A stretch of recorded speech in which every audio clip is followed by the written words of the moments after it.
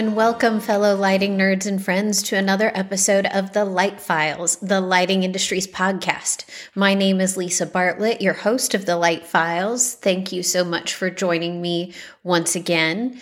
Thank you all so much for indulging my last episode, whether you loved it or hated it. I appreciate everyone being kind and showing me grace and allowing me to discuss my own personal journey. I really appreciate it. I got some great positive feedback and I appreciate you. And if it wasn't your favorite episode, I totally get it. That's not everyone's cup of tea. And we are back on course with lighting, which is what we're all here for to begin with. But thank you so much again for indulging me. It really means a lot to me. I hopefully in the next coming weeks will have some exciting announcements about the Light Files podcast, so stay tuned for that. It's been a year of podcasting, and I've really grown to love it, and I look forward to recording these episodes, usually on Fridays or Saturdays from my home office, and I just really enjoy being able to have a platform to talk about important issues in our industry. A lot of conversations that I have offline inform these podcasts, always with consent. I would never discuss something on this podcast that I was explicitly asked not to. I'm not a journalist, but I do try to be ethical for sure, because everyone has things that are sensitive information that they don't want to share with the world. So I try to always be mindful of that. So no, if you're ever asked to be a podcast guest, that I certainly would never want to put you in a position where you were asked to discuss something that was uncomfortable for you. Because I say that because coming up, I look forward to having more guests on the podcast. And if you would like to what's the thing from Hunger Games? If you would like to volunteer yourself as tribute, please go ahead and do so. I would love to put you on the short list of people to talk to in our industry. So just bear that in mind, and just look for future changes in our logo and other things that are going to be fun and exciting. So thank you all for sticking with this podcast for a year, and thank you for sharing it with friends and colleagues in the industry. I really appreciate that. If you haven't already done so, please do so. Please follow the podcast at Light Files on Instagram, and support the podcast on Patreon, patreon.com/lightfiles. So thank you all so much for all of that. So a little bit of what I'm going to talk about today was informed actually by a conversation that I had in Las Vegas at the market, which, by the way, I know I talked about, but as I continue to reflect on the Las Vegas market experience, what struck me the most, and I kept commenting on as we were walking through the showrooms, was how different the vibe is than a Dallas market. And you can attribute that to a lot of things, like more designers, more whatever. At the Las Vegas market, it's not like the same kinds of shoppers that are at the Dallas market for Lightivation, and as it would be expected. And it definitely created a different kind of energy in that market center than you might find at the Dallas Market Center. You know, definitely a lot more activity, just like a different type. So that was interesting. But like my biggest thing that really I've been thinking about in my head is how different the showrooms are in Las Vegas of our light fixture manufacturers than they are in Dallas. Like even somebody who has launched a new showroom pretty recently, I'll select out Hubbard and Forge. Both of their showrooms in Dallas and Las Vegas are gorgeous and stunning, and they are also very different from each other, and I mean that in a really great way. So it was just really interesting to see Hubbard and Forge and other showrooms other manufacturers have showrooms in both markets, and just like the different personalities that those showrooms have. I just thought that was really, really interesting and almost worth the price of admission just to witness that and how different things are when you're approaching a different market or a different buyer, or you have a newer space or whatever the case may be, that causes your business to have a little bit of a shift. So it was really interesting for me as a shopper, as a buyer, sorry. I just found that really, really interesting. So I've been thinking a lot about our industry in a really big picture sense lately. It's something that's always in the back of my mind. And sometimes I get really focused on like small bits and pieces, like a restock fee.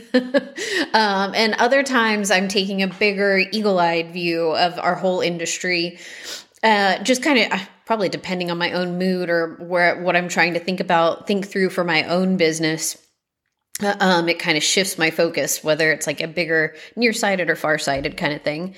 So one of the things that has really been rattling through my brain is this expectation for independent lighting showrooms to provide a Cadillac level service for their customers, and also from the customer to have the very, very best pricing. So like, just sit with that and think about it for a second. We all want lighting showrooms to have the very best in customer service and expertise and policies. We want Cadillac service out of the independent lighting showrooms. And I think that is well and good and correct.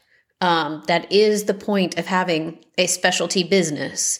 You're going to be more skilled, more knowledgeable, know all the ins and outs, have the answers to the questions, why the 90 CRI is important, all of the little technical bits of data or inputs. Like, that's what we are skilled in a lighting showroom. And I fully believe that is what our customers should expect from us.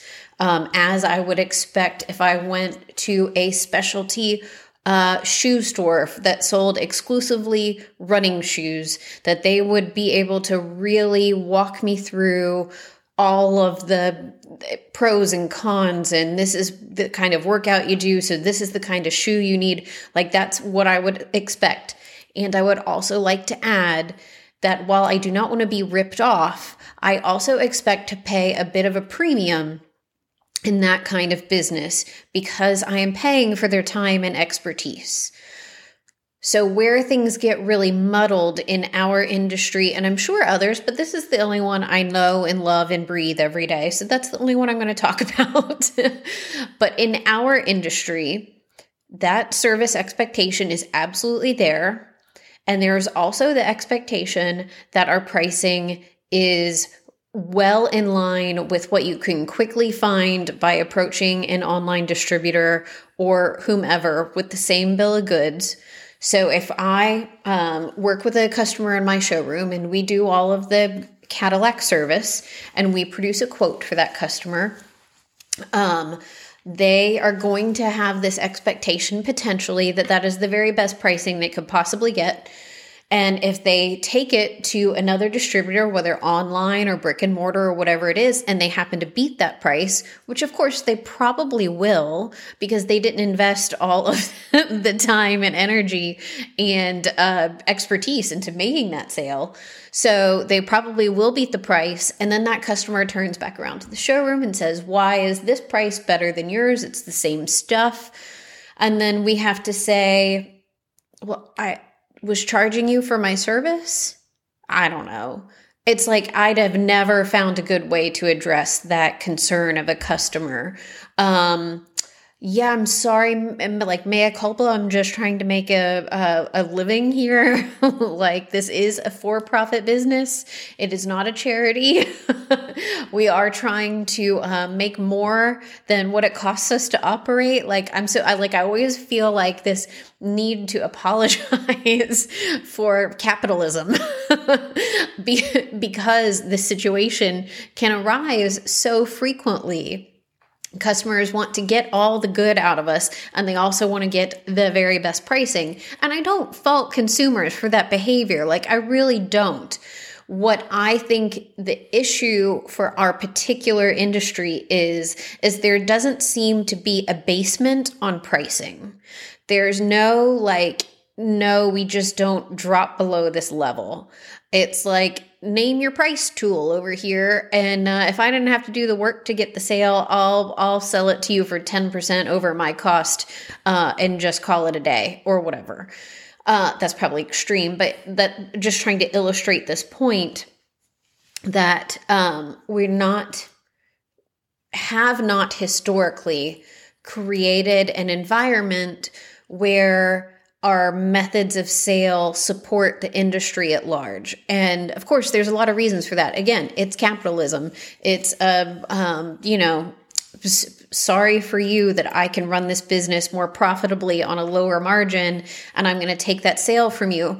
Like, I do get it, but we do seem to have all of these methods and manners of operation in the lighting industry where all we're really doing is defeating ourselves. And this is something I really worry about, that instead of propping one another up in terms of branded manufacturers and lighting showroom distribution, instead of doubling down and betting on one another, we're scattering our attentions. We're dividing it amongst selling direct to consumer, direct to designer. This is from the branded manufacturers now, and also selling e-commerce and lighting showrooms. And I'm all about some diversification and how you sell, and you can't have all your eggs in one basket kind of thing. I am all for that, but it is absolutely a sort of wild, wild west in terms of how those transactions are processed and handled. And I still firmly believe that we are just diluting our business, not gaining more.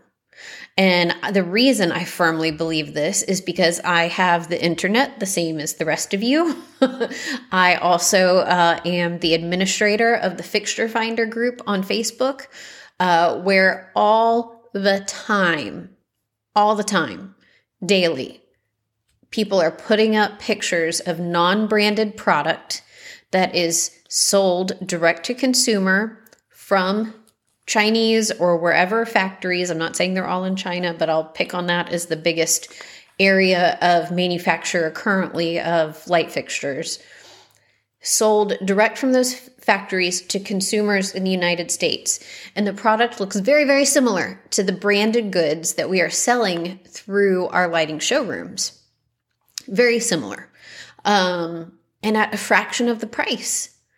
And I think all of our sort of working at odds with each other in the industry has had this unintended consequence of opening this door.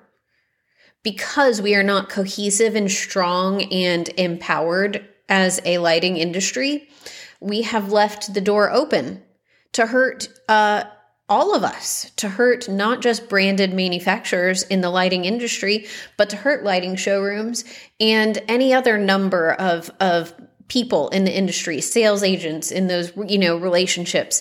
It's just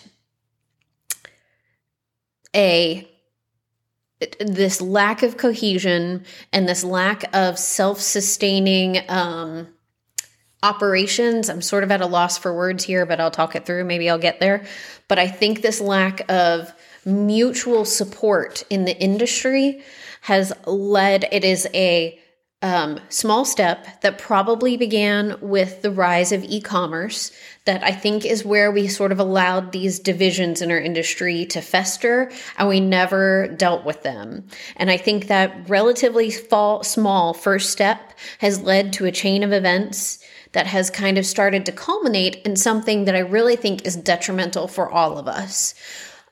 This is the slippery slope argument, and whether you totally believe it or not, I just think that 10, 15 years ago, some cracks started to appear, and what were very strong manufacturer showrooms relationships with changes in operations based on necessity of e-commerce. And showrooms were... I'm sorry, showrooms, I love each and every one of you. Showrooms were, even my own, very slow to adapt to the internet and online sales. And there have been leaps and bounds of improvement, and we're all doing much better. But because showrooms weren't reactive enough, we opened this door a bit for manufacturers to find other ways to sell, and that sort of worked for them. And now there seems to be no end in sight to this kind of unintended consequence of that one thing. And I think as an industry, we continue to just kind of blindly go down this path that I don't actually think is in any of our best interest. This lack of mutual commitment between the branded product manufacturers and showroom distribution is, for me, in my big picture take on this, sort of the core of the problems that we have in the lighting industry. Now, I'm talking kind of negatively about problems and issues, but I don't mean that there's no hope. There's absolutely ways that we can work together. We can do better. We can address these issues. It is not all lost. Don't put your showrooms up for sale. Let's double down actually now. Let's really go all in and support one another. Manufacturers, please understand that your showrooms are trying to give and are giving, in many cases, Cadillac service to their customers. And it is not also fair to ask for Cadillac service and the level and compensation of an employee who can give Cadillac service, and then also expect us to be able to sustain giving rock bottom pricing. These things cannot happen. If I have an employee that is so great at what they do, that they're amazing, they deserve to be compensated for that. And I can't do that when I'm making very, very small margin on goods. So it's very difficult. And as I'm saying these words, I can hear in my head somebody saying like, yeah, but that service is how you're going to get the sale and you're going to lock them up. And I totally agree. For some consumers, that service is enough to commit them to the sale. But I think this argument has blinders of how the modern world works. Customers can take a bill of goods generated in my store, in your store, in the store across town, and go to a store across the country, give them that bill of goods, and get better pricing, probably without any freight charges. Because that showroom across the country didn't have to do the work for it, maybe not even a showroom, an e-commerce distributor, and they're just trying to make the sale as quick as they can. Yeah, I'll beat that price. Here we go. And they're just trying to get it done as quick as possible because efficiencies is where money can be made and lost. I'm preaching that to my staff all the time, that being efficient in making a sale is really helpful to the bottom line. And we all know that. And it's a calculated decision whether, okay, if I can just discount this a little more, I'll get the sale done quicker and move on, and we're on to the next one. There is just this lack of a basement, a core, a floor that we do not go beyond because it does not help our industry. And in so doing, we have just opened the door for all of these other impediments to our industry. We have not been united at all. And again, no reason. There's no law that says we have to. There is a law that says we can't be a monopoly. So that's a thing. But there's no unity because there are so many of us all doing our different thing to different purposes. And I think an unintended consequence of that has been these other flanking things that are coming in that are causing harm to our industry. So I'm really committed in 2022 to thinking a lot about the importance of lighting, how to communicate that to consumers, and how to use that message to reinforce purchasing product through independent lighting showrooms and branded product manufacturers, not direct from China or wherever. But like reinforcing that this is an important product in your life and it's okay to not race to the bottom. I feel sure, I almost want to do this as a test sample. So maybe if somebody has done this recently, but I feel sure if you are shopping some high-end range or something, like think of some very expensive kitchen appliance. I think at a certain point, you would not get a better price from the place across the country or the online distribution. Like there's a floor to that pricing to which it will not drop beneath. But we have no floor in the lighting industry. A few manufacturers have floors, but I suspect people drop below that floor all the time. I can't prove it. I just suspect it. So these big picture thoughts about how we've really find some mutually reinforcing cohesion between branded manufacturers and lighting showrooms, and how we, instead of dividing our attentions across all of these other ways we can sell our product, that we really focus on how we can reinforce one another in our industry as a whole. And I think if we can do that and become stronger together, some of these other threats to our businesses might fall away just a little bit. Let me know what y'all think about this. Have I gone off the rails? Do you see a nugget of truth in this? You let me know, because that's absolutely going to inform things that I talk about in the future. These are just my opinions, where I see from where I sit, but I'd love to hear what you see from where you sit and how maybe we could all be doing better and learning from one another. Thank you all so much. I hope everyone has a wonderful day and a wonderful week, and I will talk to you next time.